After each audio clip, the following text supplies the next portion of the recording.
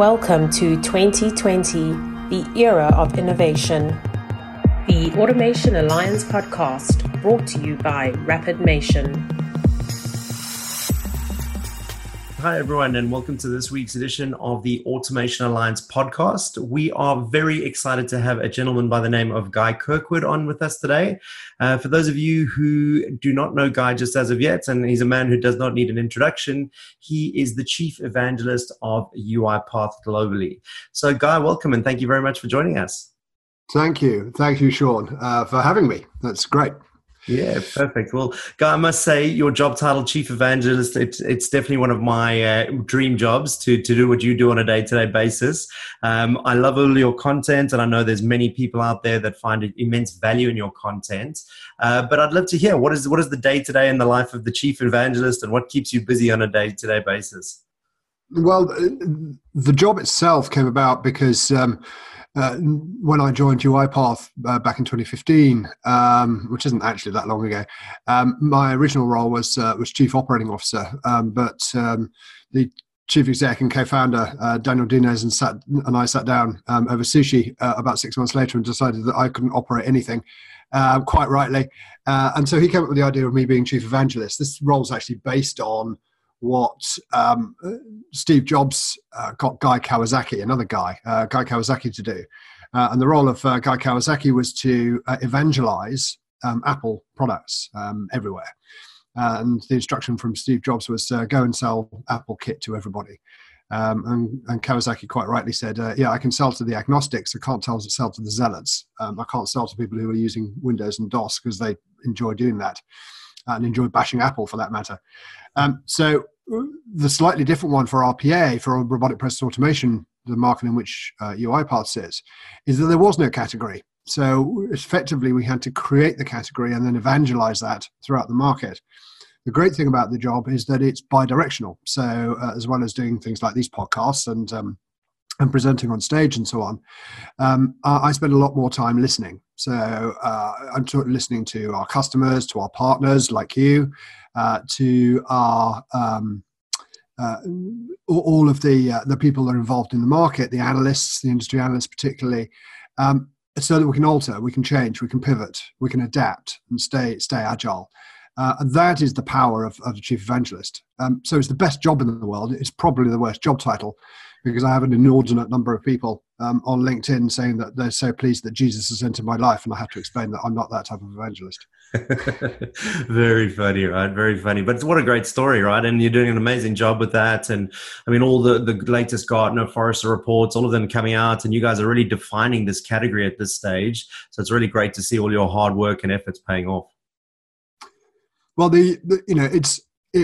we're standing on the shoulders of giants, really. The market would not exist without Blue Prism, and I have a huge amount of respect for the organization, because they were founded in 2002 and really sort of started talking about RPA in 2006. So they spent a long time, at the coalface before the market really started to pick up in really 2016, 2017.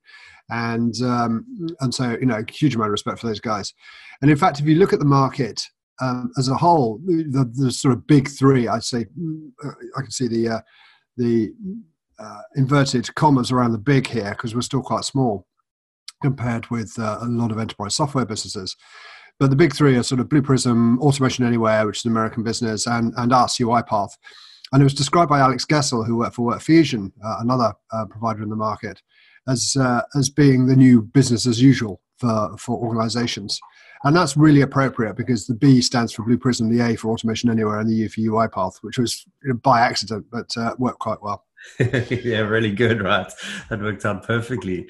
Right, excellent. And so, I mean, we've been following quite a lot of, I guess, the different analysts at the moment, and there's the Everest Group that have obviously just recognized you guys as the process mining leader, which is really interesting, right? And as we know, process mining is on the lips of everyone at this stage. And there's a little quote that says, at UiPath, we're putting automation at the core, providing the only platform for the hyper-automation era that combines process mining and RPA. So really interesting, but I'm keen to hear your thoughts on process mining, and also how you see process mining fitting into hyper-automation. And actually, on top of that, how you actually define hyper-automation. Yeah. Okay. Good question. Hyperautomation was actually it was a Gartner construct. Interestingly, Gartner is a great example of the way that the market's developed. So up until about 18 months, 2 years ago, or it's probably 2 years ago now, Gartner was frankly utterly clueless about RPA. Other than Kathy Tornbaum and Saigat Ray, there really wasn't anyone in Gartner that took RPA seriously. And that's basically because Gartner is very much focused on the CIO as their customers, and IT saw RPA at best as a distraction and at worst as a threat. So we can come to that in a minute. But Gartner then went from RPA as an irrelevance, effectively. Why use RPA when you can do this sensibly using proper IT tools? To it becoming the number one trend, mega trend for 2020. So that was announced at their Gartner Symposium in Orlando in October, and I was sitting in the audience with my jaw firmly on the floor as that was announced. Such a dramatic change around. Hyperautomation is using RPA as the core, but surrounded by other technologies that allow organizations to automate more of their processes or more of their activities. So RPA is really good at dealing with the structure-based activities, the rules-based activities. It's not particularly good at dealing with the unstructured and more decision-making processes, which is where hyperautomation comes in, because it includes things like what we describe as understanding. So visual understanding, understanding everything on the screen in the same way that humans do, document understanding, being able to deal with documents of whatever format, to be able to recognize what they are and then deal with those. Process understanding, which I'll come to in a second, and conversational understanding, so dealing with chatbots and ultimately voice. So coming back to process understanding, we made a couple of acquisitions in October last year in anticipation of what become known as hyperautomation, because we recognize that in most organizations, the difficult bit isn't selling or delivering RPA, it's figuring out what processes you want to start with and then scaling that out throughout the organization. Because scaling is an issue, it's still an issue for organizations. They tend to use RPA to fix a problem, and then it doesn't spread very far throughout the organization. So the purpose of process mining is twofold. So first of all, it's to identify those processes that are most applicable for automation. And so we use the two products that we bought, the two organizations, in different ways. So Stepshot, which both are now getting fully integrated into our platform, but Stepshot looked at what humans actually did. Because you take any process in any organization, even people in the same team do things in different ways. Humans cheat, that's what they do. They find easy workarounds. So we want to know what the humans are actually doing at a keystroke level.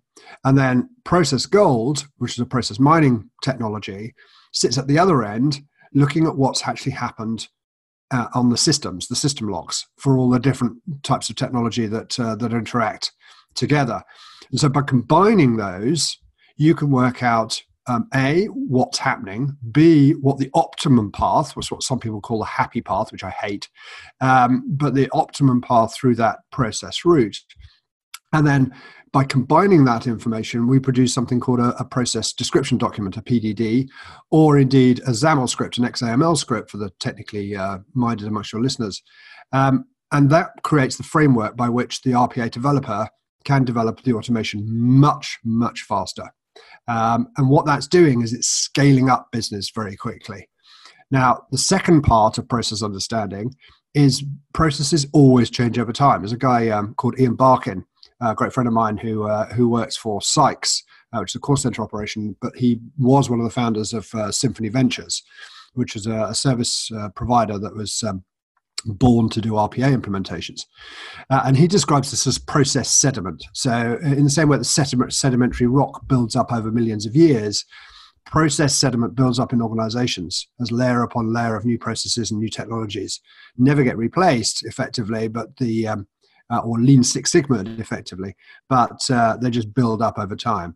So, and in that circumstance, processes change. So not only have we got to build the robots most effectively as possible to start the automation, when things change, we have to be able to fix them very quickly. Now, ultimately, the direction of travel is that we're not there yet, but in the next 18 months, 2 years, UiPath should be able to automatically build robots and automatically fix them. So self-building and self-healing robots. As I say, we're not there yet, but that's the direction of travel. Brilliant, right? The process mining actually can be first and foremost. So the largest deal in the RPA market, which we recently signed, I can't tell you what it is yet, but it's enormous in terms of license fees, tens of millions, was based not on the relationship that the customer had with us as an RPA vendor, but the relationship that we had with them as a process mining organization. Now, that's very interesting because that dynamic means that organizations around the world could see RPA as the first trigger, but it could also see any of those other four understandings as the initial step and then bring in RPA as the delivery engine. Love it, right? And I'm just super excited about some of the acquisitions you guys have made and how you're actually weaving together, I guess, both the task capture and I guess the back-end log capture to then automatically bring that together and suggest processes and then automatically kind of build them, right? That's an amazingly exciting piece. And it's interesting to hear how that's all coming together, right? Slowly. Slowly, it's difficult stuff to do. Yeah, that's true. Yeah. Okay, that's great, right? And I mean, there's something that's hit the market quite recently, right? And it's obviously Microsoft have entered into the RPA space. And I was reading an article on Forbes just the other day, and I quote from the article, they say, true automation has elements like chatbots and forms that collect information, and these will all start to mix together with digital process automation and robotic process automation, and customers want to solve an automation problem with one integrated solution. It's quite interesting because that's obviously when we set up RapidMation, we came from the digital process automation world, and lots of our customers came to us and said, it's really great. We've automated some of the human workflow side of this, but in certain scenarios, we've tied up some of our human users with, I guess, some of these repetitive, mundane tasks.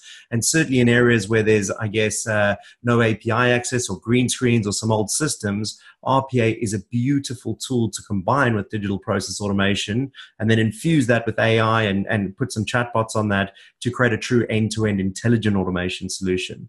Spot on. Yeah. Yeah, and I'm keen to hear your thoughts. I mean, how do you see UiPath fitting into that currently? I know you guys are doing some exciting work on the chatbot side. How do you see the human in the loop stuff coming together? Talk to us a bit about that. Okay, so if hyperautomation is the future, now different analyst firms call it different things. So we've got a big study coming out shortly from Everest Group, which we term as the Playbook 2. So what they term as hyperautomation is the 360-degree enterprise, which is essentially the same thing. So it's combining all of those different tools. The critical thing in order to do that is that based on the research that Everest has done, is that the most effective way of building these type of capabilities is to create a center of excellence, which we've known for a long time, but it's a hub and spoke center of excellence because that allows you to scale out much more effectively. Now, the advantage of a hub and spoke type operation is that the RPA capabilities sit then within the business units. That allows the subject matter experts sitting within those business units, working closely with the users to allow that human in the loop activity much more effectively. And then if you add in the capabilities of organizations like eNate, that's E-N-A-T-E, they work on the orchestration of the machine to robot interaction. That's important because it's very rare that you can actually automate an entire process end to end. You still need humans to do activities that humans are really good at. But what RPA does is remove that boring, mundane, repetitive work and allows the humans to focus much more on the high-value customer, or if you're in the public sector, citizen-centric services. And that's particularly important with the at the moment with the COVID-19 breakout, because we're going to have to do much more with many fewer people, I think.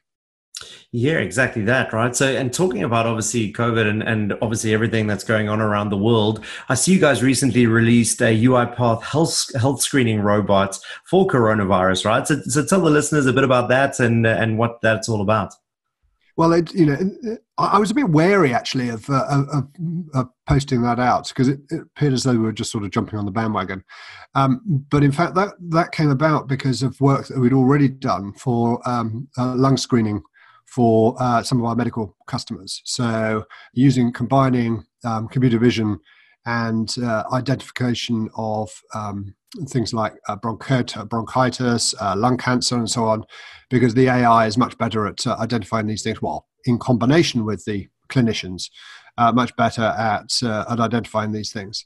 So it was quite a small step for us to identify and help organisations identify those who got COVID-19, but also then help organisations with the administration of that. What happens to that on the back of it? And if the numbers that we've seen so far in the acceleration in the cases is expanded, and for those that are in the know, I think that it is going to be a pandemic, and I think that majority of people are going to get COVID-19. Then the ability of the public services, the NHSs of the world, the health services around the world, to deal with this is going to be critically important. So the faster you can get to diagnosis, the faster you can treat. And that's got to be a benefit to everybody. Yeah, I think it's amazing what you guys did and put that out and made that available to everyone. And I hope there's been massive uptake in that and people are using that, right? What a great thing. Yeah, the interest has been incredible. Yeah, excellent. Okay, just going back to the human thing, it reminded me of an article that you wrote, I think, on LinkedIn about how automation will actually help us solve the retirement crisis, right? Yeah. And we follow Japan pretty closely, and I'll just read some stats over here, but 22% of Japanese employees currently work 50 hours or more in a week. Stress, and it seems inescapability, has made work strenuous at best and deadly at worst. And the Japanese actually have a term called karashi, which is death by overwork, right? Which is a pretty scary, I guess, term that they've actually named that. So I'm keen to see, obviously around that, obviously what we can do is we can help out that aging population, one, with these software bots to obviously do things quicker, better, faster, to supplement them. But I'm keen to, you had one very thing that interested me a lot in that article, and you mentioned something called the silver tsunami meets the automation wave. So I'd love to hear your thoughts. How did you come up with that? Tell us a bit about the problem there and how you guys are helping out. Okay, so it was a bit of a pun, actually. So the silver tsunami, obviously, is that the world's population is aging. There are not enough, certainly in highly advanced societies, the first world, if you like, if it's still called that. The populations are falling. So Japan is a really good example. As you mentioned, the Japanese population peaked in 2010. So the entire Japanese population is falling. And the wave bit was because it was based on a report that Forrester did, and the analysts all call their sort of studies on a particular topic different things. So Gartner has the Magic Quadrant, Everest has their peak matrix, and Forrester has their wave. So it was a bit of a pun on wave because we were using some of the data from Forrester. We've done a lot of work with in this area. But essentially, what we're looking at in terms of the ability of organizations to adapt as a result of changing demographics deals not only with people who are aging, but also those that are still in school. So what we're trying to do is make sure that no one's left behind.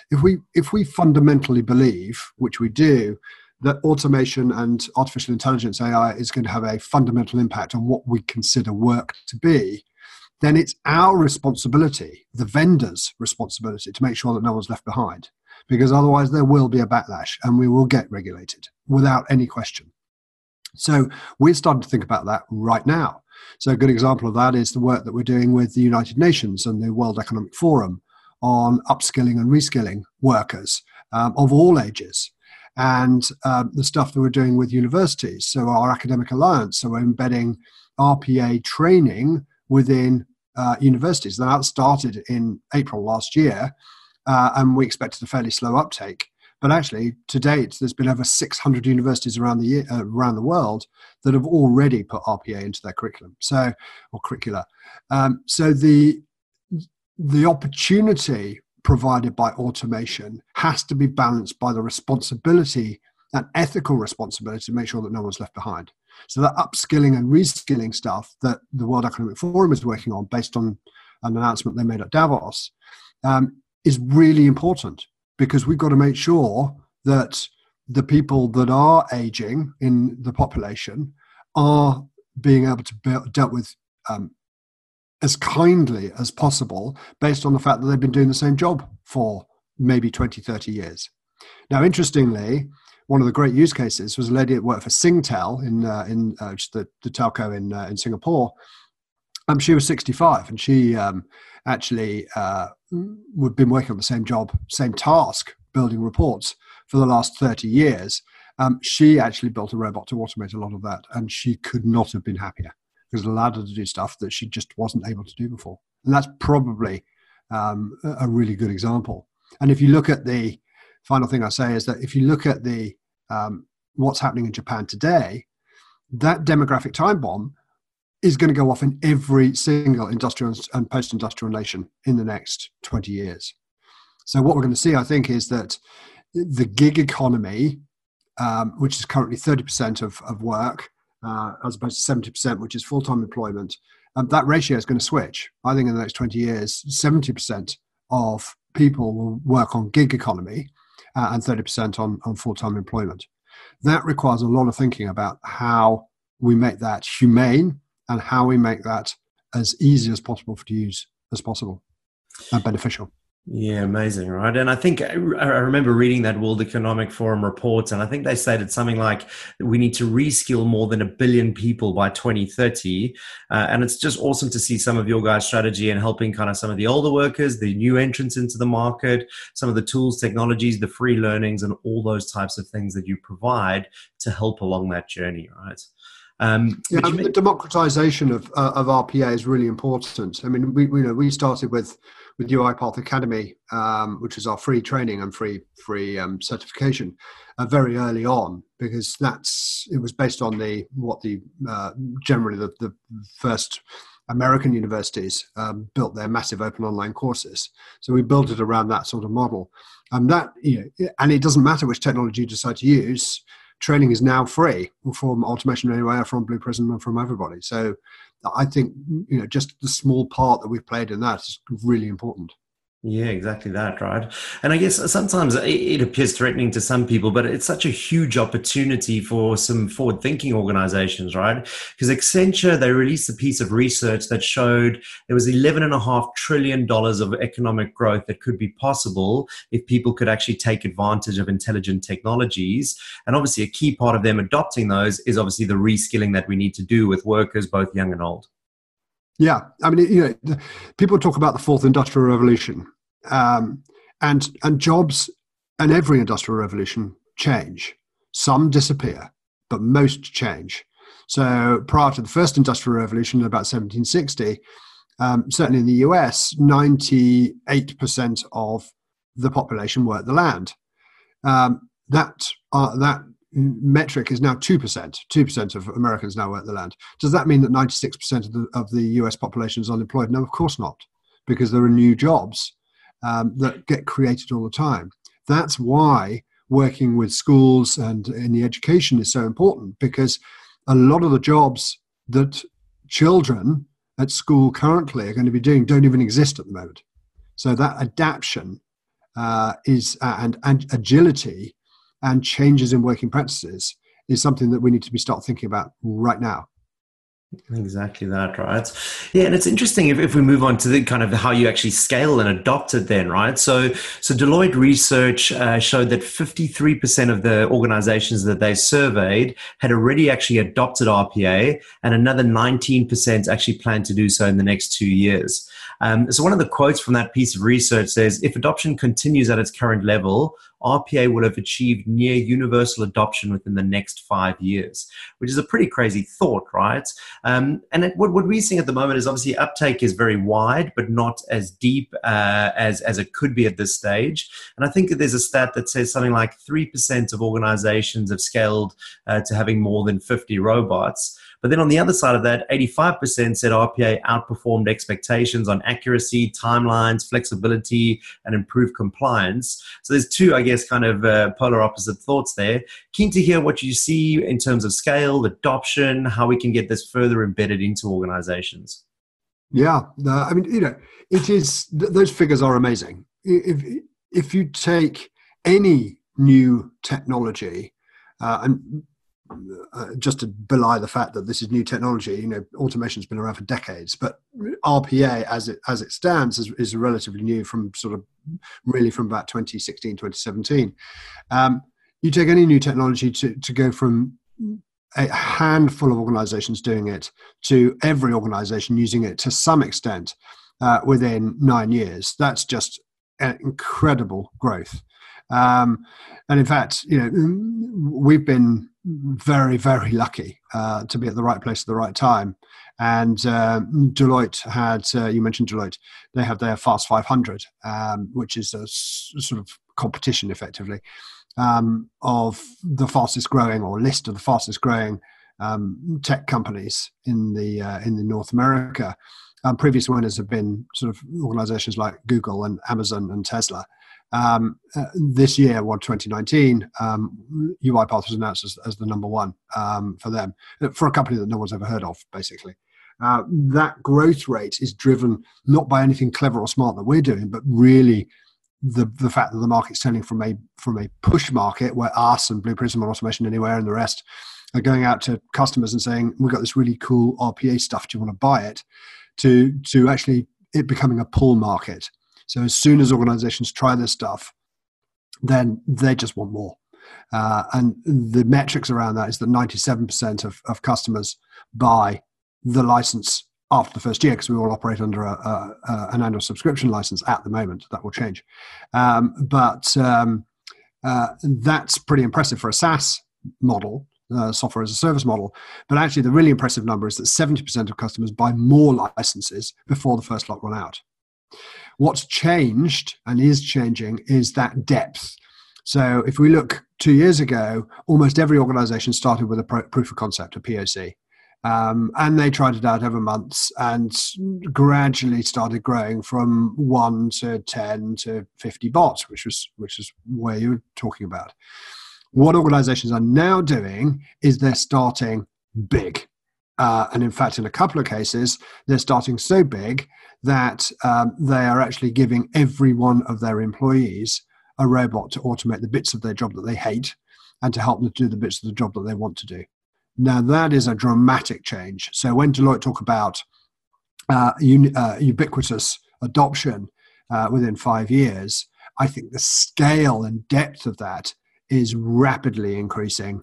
And we'll start to see that increase over the next few months. In fact, in the last quarter of last year, we had 16 deals that were in excess of $1 million in license revenues, which was 5 times what we'd seen year on year. So that growth. And in fact, there is a new report just coming out from Everest, actually sponsored by WorkFusion, on what they term as pinnacle organizations and how they're scaling using hyperautomation or 360 degree. And the metrics are, and the growth rates are staggering. I mean, really amazing. So we're going to try and get hold of that. But that's a topic for another day. Yeah. I mean, it's amazing. And we've started to see that shift as well, right? So certainly most of the customers we start to work with now, they have started to go on the larger end. They've gone all in on automation. You guys have released some great tools that make it a lot easier to capture ideas, mine these ideas, that type of thing. And we're also seeing a shift from unattended bots to more attended bots, and that concept of a digital twin or someone that can help you out with these boring, mundane, repetitive tasks that any of us have in our day-to-day jobs. Yeah, exactly. In fact, if you look at the numbers, the numbers of or the ratio between unattended and attended is shifted.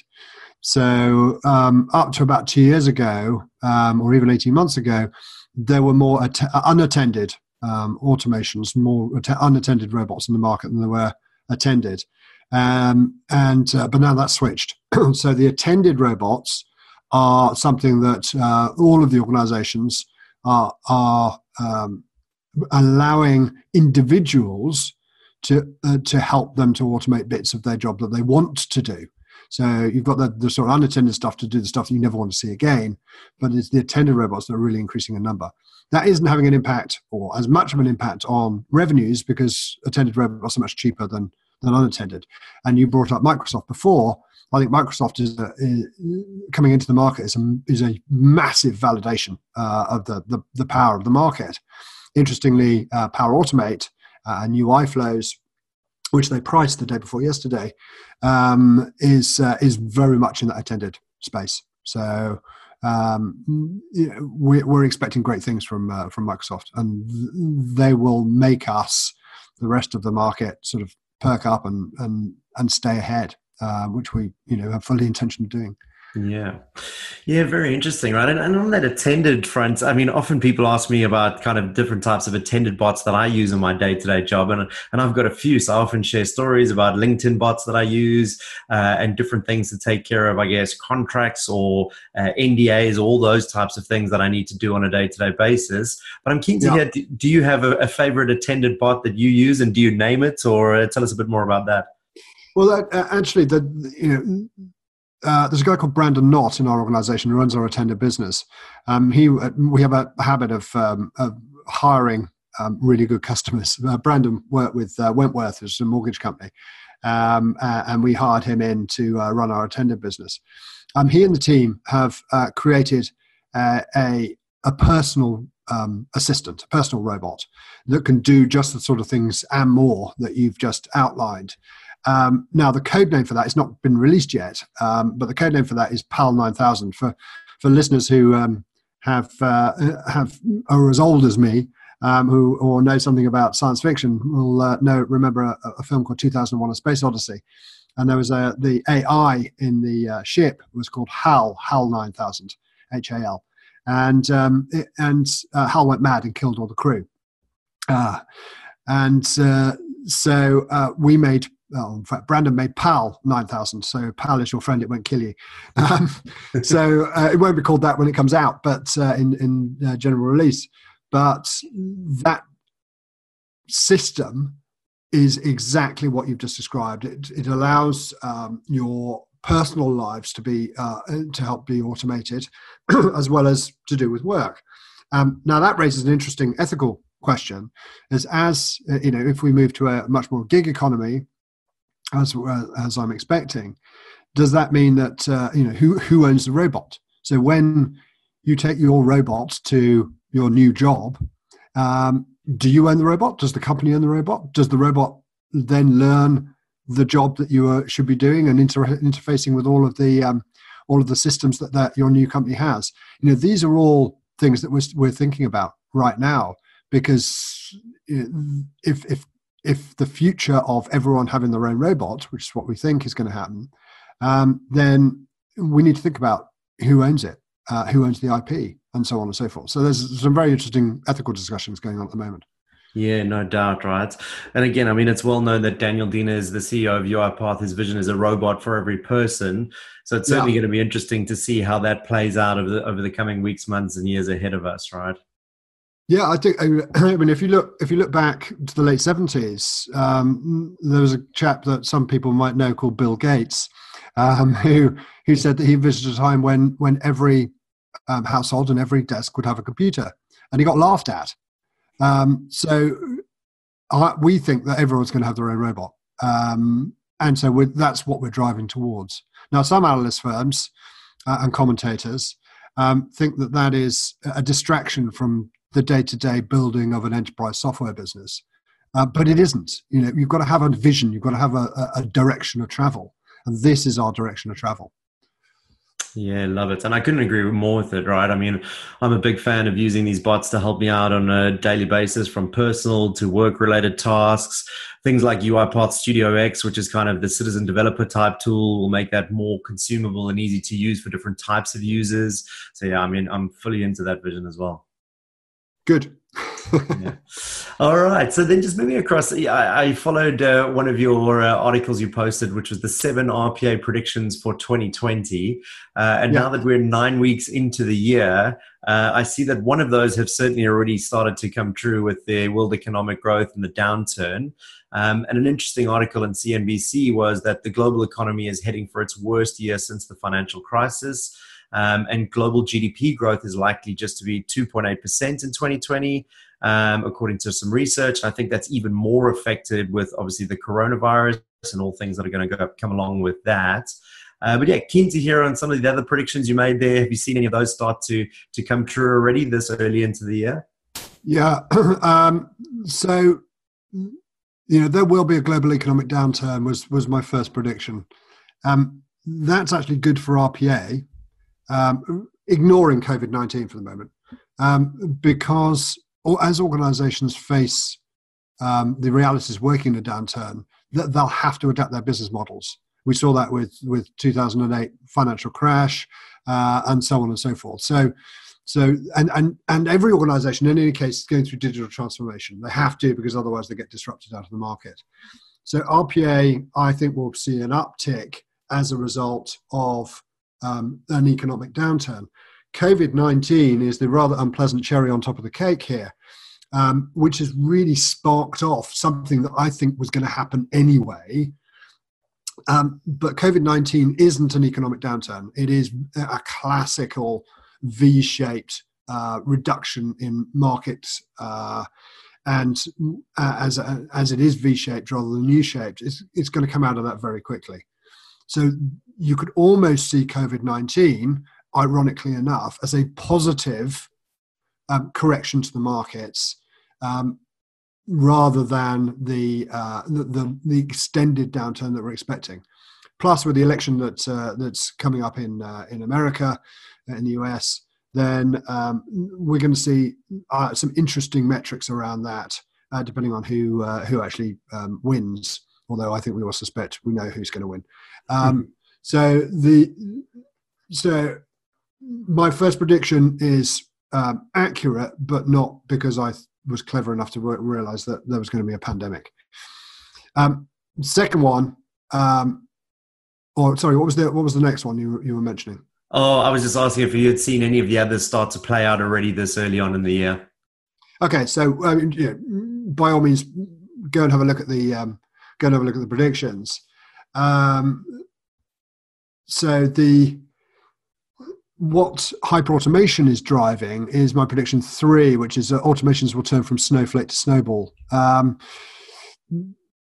What we're looking at now is the standardization of robots across use cases and departments, and even across and between companies and industries. We're starting to see that.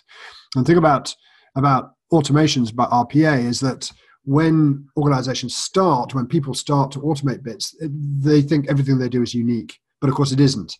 So you want to combine those unique snowflakes, if you like, into snowballs, because all snowballs are the same. So and that was a great analogy that a friend of mine and colleague, Chet Chambers, came up with, which I really loved. So I stole it. So we are starting to see that, but you'll see more and more of that.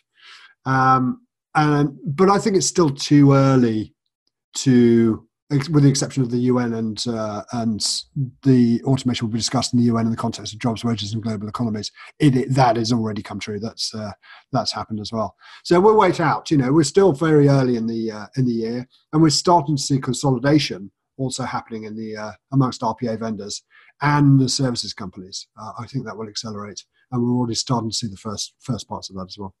Yeah. So not too early. Yeah, that's it, right? I mean, going back to the point of people getting started, I mean, we often say to our customers, it's not about if you're going to do this anymore. It's really about when you're going to get started. And we're running a whole hyper automation event series that people are finding really valuable just to learn about some of the tools, technologies, products that you can weave together to obviously get you going on this intelligent automation journey.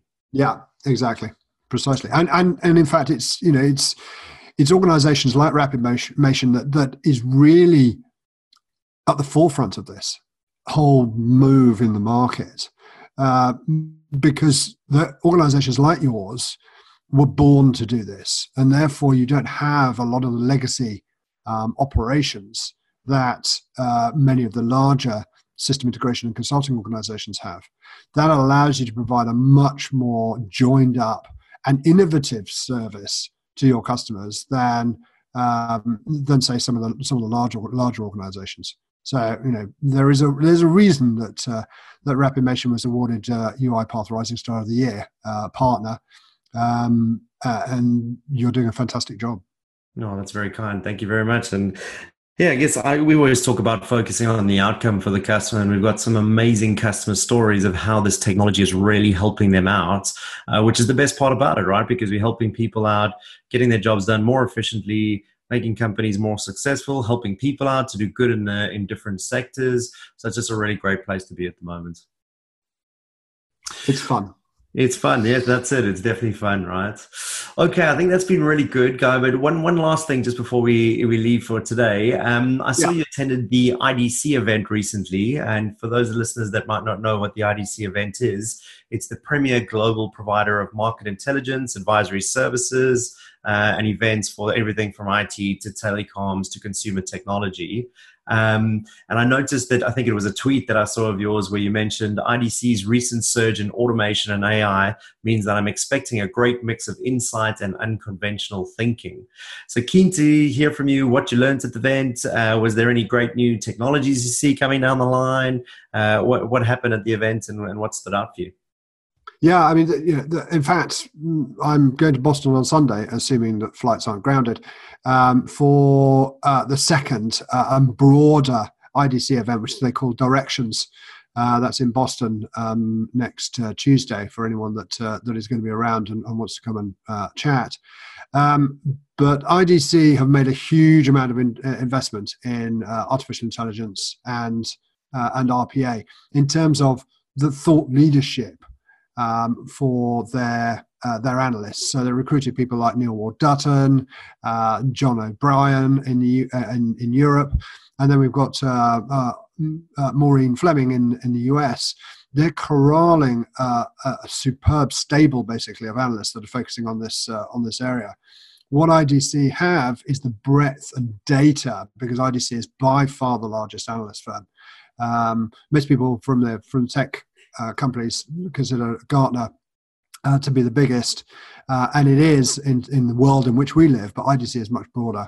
So the unconventional thinking I mentioned was thoughts that those individual analysts are having on the broader topics that we've discussed today. So the socioeconomic and demographic realities of living and working in the 20s and 30s, 2020s and 2030s. And that's why it's particularly interesting. So probably better to report back after the Directions event. But the event that took place the other day was really interesting because there are a lot of AI startups that are relying on RPA vendors to partner with them because it accelerates their own growth rates. And that's one of the interesting things, is that I'm doing a lot of work with the venture capital and private equity organizations at the moment, because the VCs have realized that their portfolio companies can scale so much faster using automation than they can by hiring a whole load of people. So that's something that they're particularly keen on. And of course, given our success and our valuation, they're also interested in how we've done that. Yeah, really interesting. And funny enough, so I've just connected with someone here locally in Australia that's a VC, and they've come to us with exactly the same kind of ask, right? They've said, we can see you guys can help these companies out, automate processes, combine RPA and AI and machine learning and the like, to accelerate these companies between different categories. So from startup to mid-size, and then get them onto the next kind of level of that company's journey to obviously accelerate exactly that, right? Yeah, perfect. Yeah. All right, Guy, thank you very much. I mean, I think that's been absolutely awesome. We really appreciate your time. We know you're really busy. But just before we leave, any last parting words, thoughts, comments for the listeners? Well, I think we've covered most of the things. We've rattled through quite a lot of the topics, and your questions have been excellent, Sean. So thank you very much indeed. It's a pleasure to work with organisations that are operating in this way.